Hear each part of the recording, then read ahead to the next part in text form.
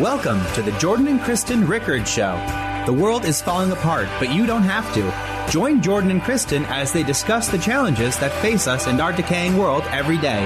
God has a plan for you to have victory and to be a light in the darkness. As the Bible says, those who are wise will shine like the brightness of the heavens, and those who lead many to righteousness like the stars forever and ever. Now, here's Jordan and Kristen.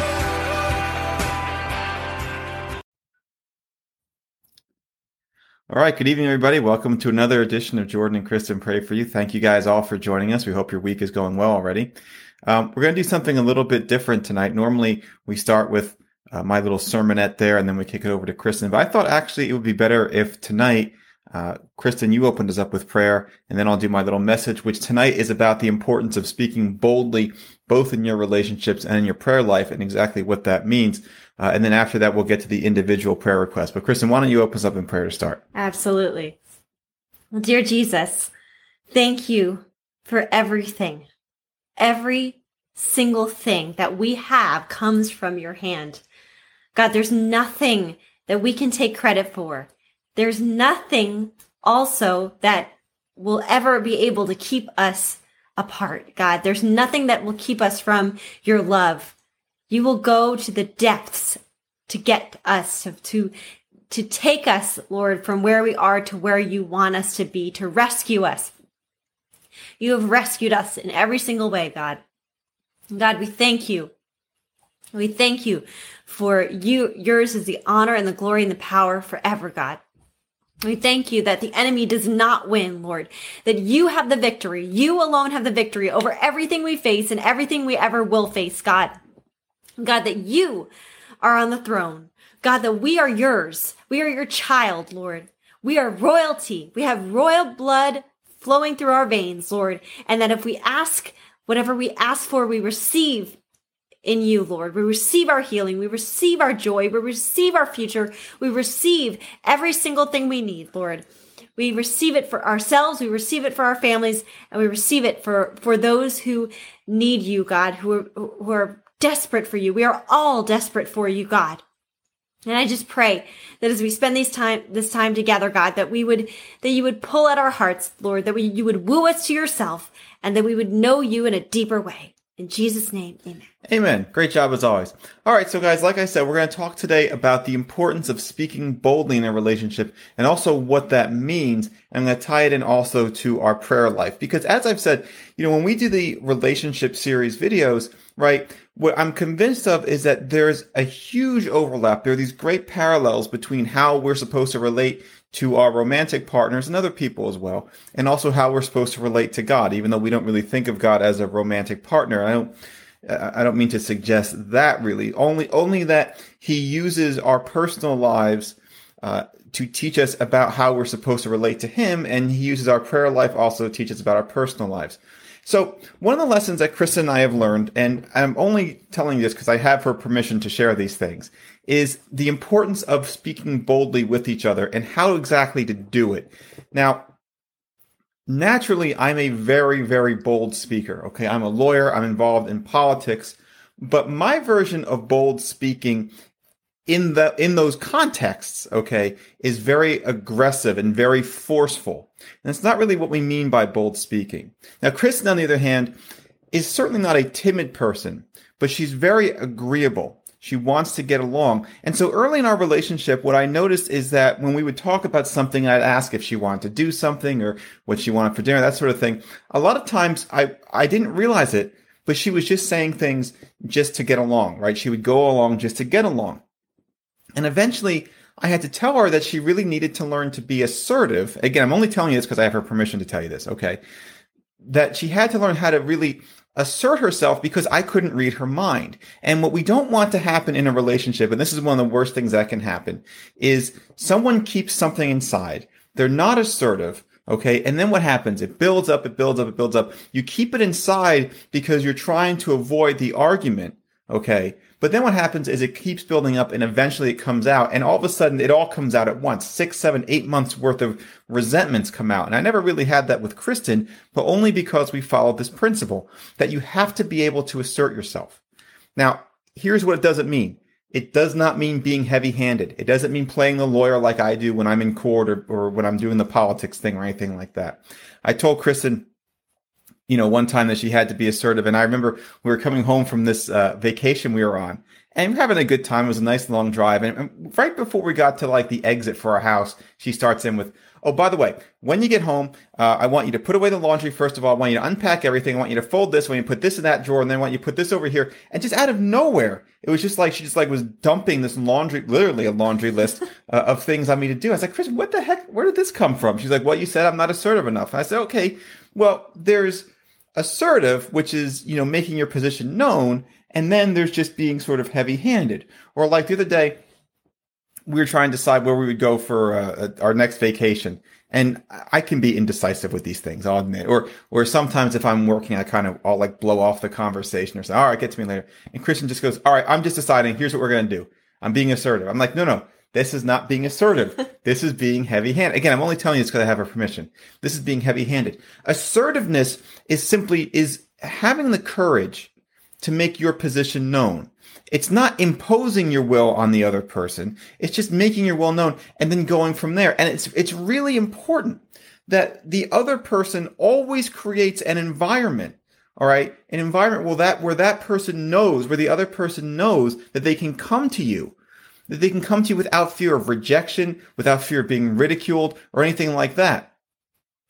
God wants us to go before Him, okay? But keep in mind that when we do that, we have to go confidently knowing that He's not going to reject us. And so when Kristen and I talk, we don't come down on each other. It's nothing ever like that, but we're always careful to assert our position, right? Because if you don't, then things build up. But more than that, here's the other thing, that if you think about why you're not being assertive, yes, it's usually to be agreeable, right? Everyone's in a good mood. Everyone's happy. You don't want to be the Debbie Downer who ruins everything. You certainly don't want to fight to start, but you're also denying yourself that growing experience, that sort of the stepping out in faith and having the difficult conversations, and sometimes difficult conversations have to be had. Okay. Doesn't mean they have to be unpleasant, but sometimes we have to talk about topics that maybe we don't want to. Well, if you're just going to go along just to get along, that issue will never get addressed. So not only does the resentment build up, okay, you deny yourself the necessary growth that obstacle there has been placed there by God for you to overcome so that you will grow. Kristen and I shouldn't tell this. I'm not going to mention names, but Kristen and I have a friend. He's a great guy, wonderful, salt of the earth person, the best, just a beautiful, beautiful human being. Okay. When he got married, his wife's father had a rule, and he said, "All right, here's the deal. I'll let you marry my daughter, and Monday through Friday you can live with her. But on weekends, on Saturdays, you got to drive her up to my house, and you leave her there, and you go home, and you can pick her up again Sunday." Okay. Now, you can imagine that wasn't going to work for very long.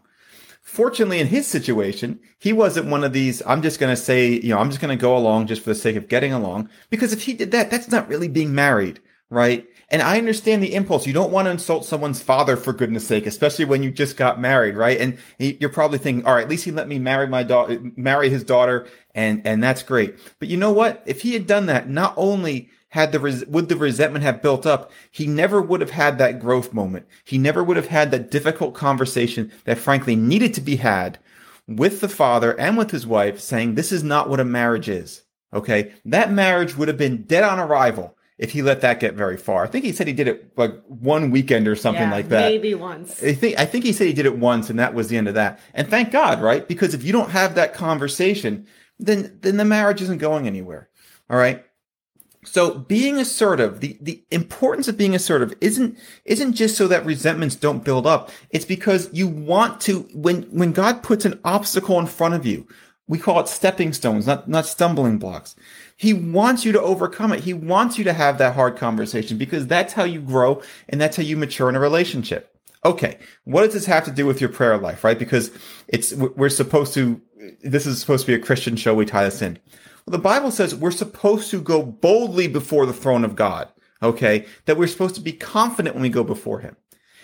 I am amazed at how many people aren't able to do this. And you know what? I find even myself sometimes it's hard to do it because sometimes we just get this idea that God is tired of hearing from us, or maybe God doesn't want to do something for us, or we're bothering him or something like that.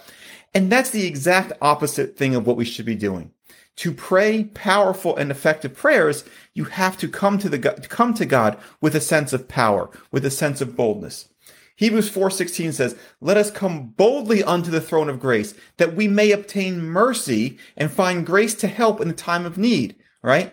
James 5:16 says, "The prayer of a righteous person is powerful and effective."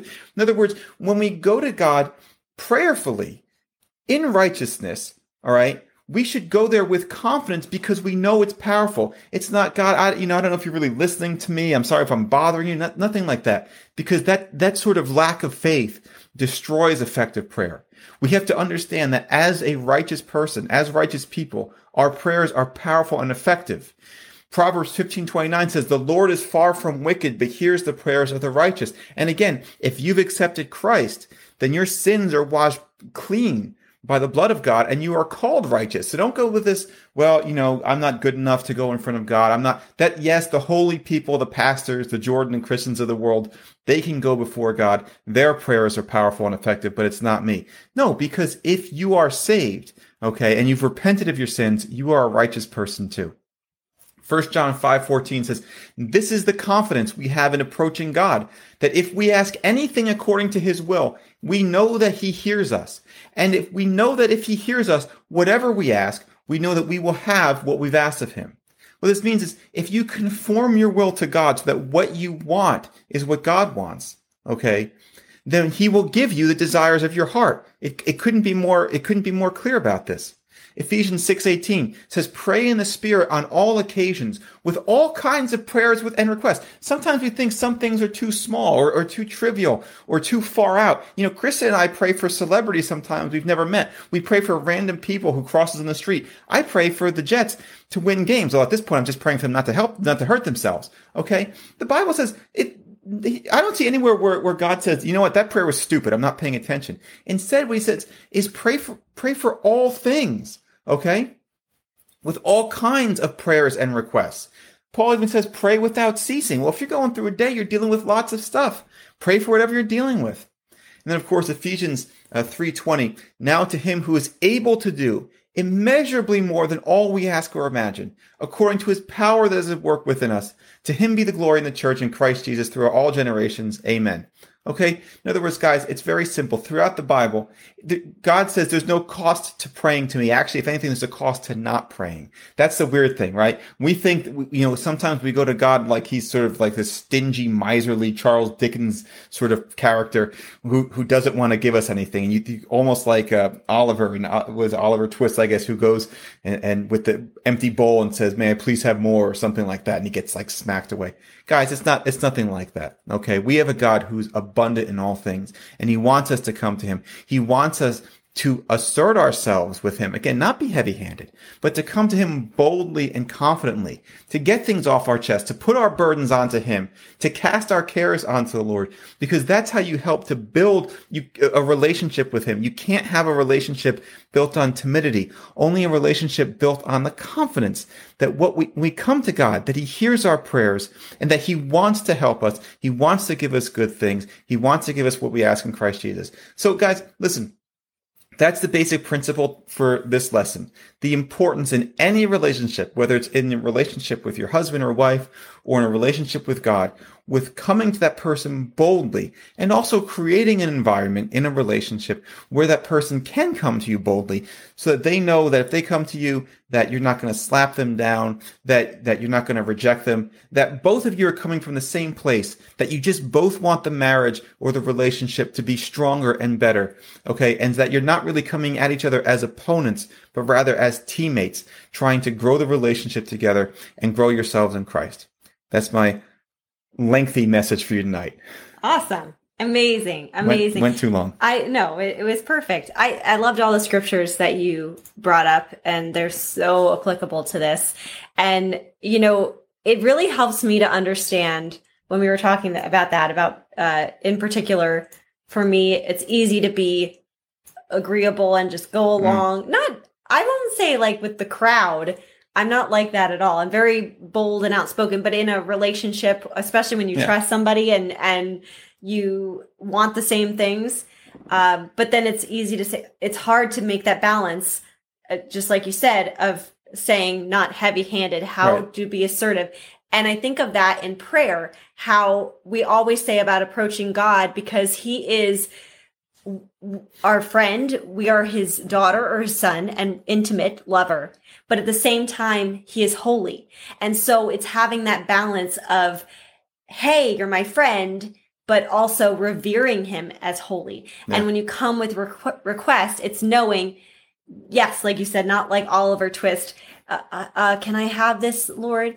Or the other way around, sometimes, it's important not to get bitter and be like, well, this is what I'm going to just tell you, God, what I want. Or what you see is in some of these, what I call phony prosperity churches, the name it and claim it. Like, God, I want that jet over there. Exactly. That's my Mercedes. It's like, no, that's not what this is. So that's a really good illustration of God, of how we're supposed to approach God. I love Queen Esther. As women, for all of our ladies out there, feeling like Queen Esther, boldly approaching, but at the same time revering and knowing he is the lover of your soul. And for our guys, same thing, to know that maybe not Queen Esther may not relate to you, but to know that you're relating to God as both you are his son, you are the prince of the Most High God, but at the same time to know that that you revere him as your king. So. Yeah. And by the way, I mentioned a couple stories about, Kristen in there, just to kind of even it out, just so you understand.